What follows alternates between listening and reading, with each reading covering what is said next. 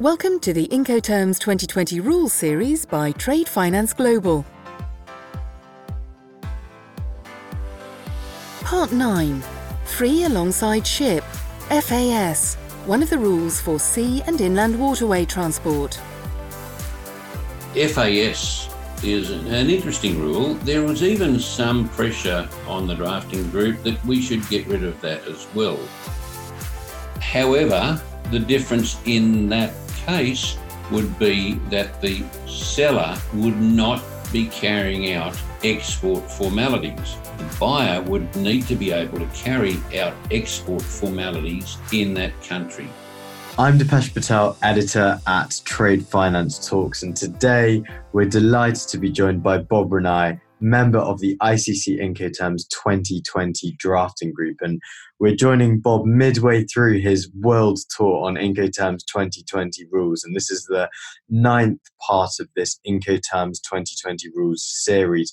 And today we're talking about the FAS Incoterm, which stands for Free Alongside Ship.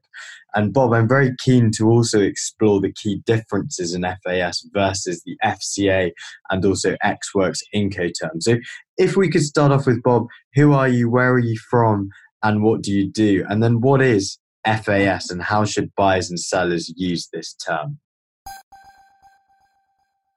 Hi Dipesh, I'm Bob Renai and I live in tropical North Queensland in Australia. And Australia is surrounded by water.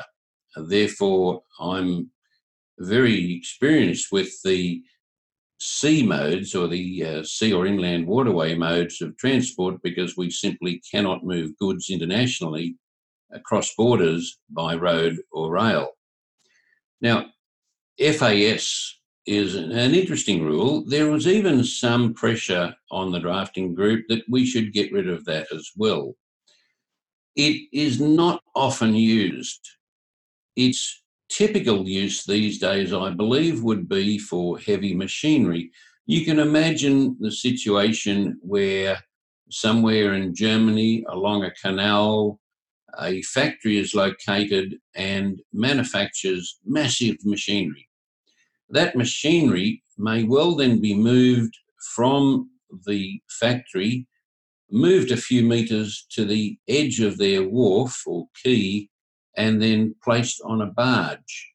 That will be then barged up the canals and rivers to the nearest seaport if it's being exported.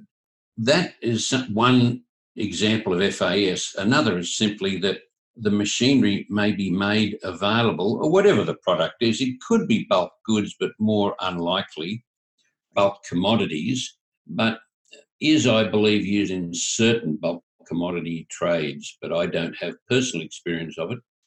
The machinery in the case there would be placed on the wharf or quay, and the vessel itself would typically load them, or they may be rolled on. So you could even have FAS, free alongside ship, used in a ro-ro, a roll-on, roll-off container situation. Probably unlikely, because the vehicle that would take the containers on would be provided by the seller rather than the buyer. So in FAS, it is the buyer who contracts for carriage on the nominated vessel. The seller's responsibility is merely to place the goods alongside the vessel. That requires, of course, the vessel to be there, to be alongside of. Delivery is not by running the barge up the canal to the local container port, the local shipping port, and having the barge bobbing up and down on the tides waiting for the vessel to arrive. That is not yet free alongside.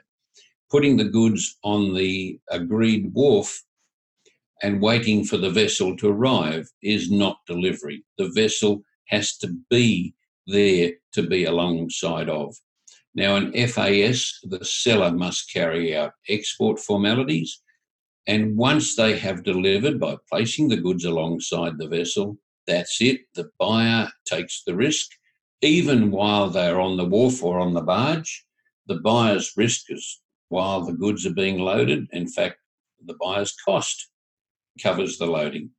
And the buyer has to carry out any import formalities and highly unlikely, but any transit formalities as well. FAS is not often used. As I said, there was pressure to delete it, but once again, it would leave a hole in certain trades, so we just effectively repeated what FAS has been in the past. Its ability to be used with letters of credit would be interesting because the seller is not entitled to a bill of lading and the seller is not the shipper. The shipper is the buyer who has contracted for carriage and who in actual fact will be taking that cargo from that port of loading. I think that's probably about all we can describe about FAS, but how is it different to ex-works? Well, you could theoretically have the ex-works point being similar, as I described, to the factory on a canal. You could have that ex-works point being on their wharf.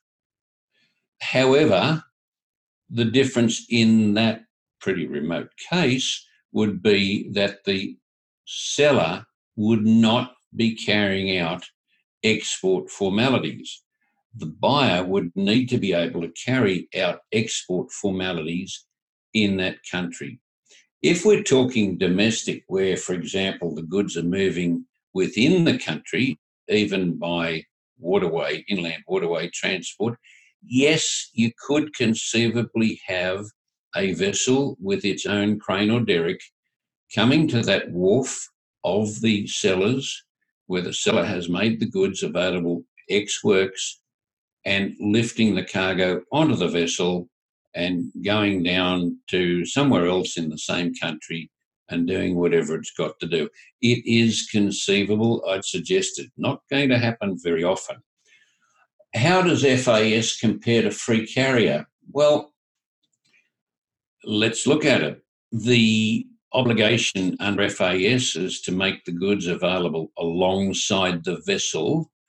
In FCA, the obligation on the seller is to hand the goods to the carrier loaded on their vehicle, or provide the goods to the carrier not unloaded. So we don't quite have the loading and unloading concept quite right there. We could modify FCA in the contract to cover FAS. It could be done, and had FAS have gone out of the Incoterms rules, that probably would need to have been a solution, but I would suggest people would use FAS anyway. In fact, I would suggest that in the majority of cases where FAS is used, there actually will be no reference to any Incoterms rules, and the two parties will have agreed in their contract who does what, when, and at whose risk. Thank you very much, Bob. And I think that's very interesting about the key comparisons between FAS and FCA and ex-works. And I guess the rule goes back to the days of sailing ships, and perhaps the rule isn't used as much these days, but it certainly might be appropriate for shipments of heavy machinery, perhaps, where the machinery is brought back to the wharf or barged up alongside the vessel. And I guess in both of these cases, to be loaded on board by the buyer or its vessel's equipment. Bob, we'll speak soon, and thank you very much for joining us on Trade Finance Talks.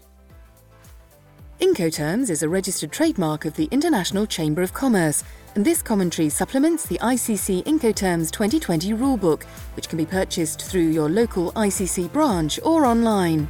Rules on the correct usage of the trademark can be found on the ICC website.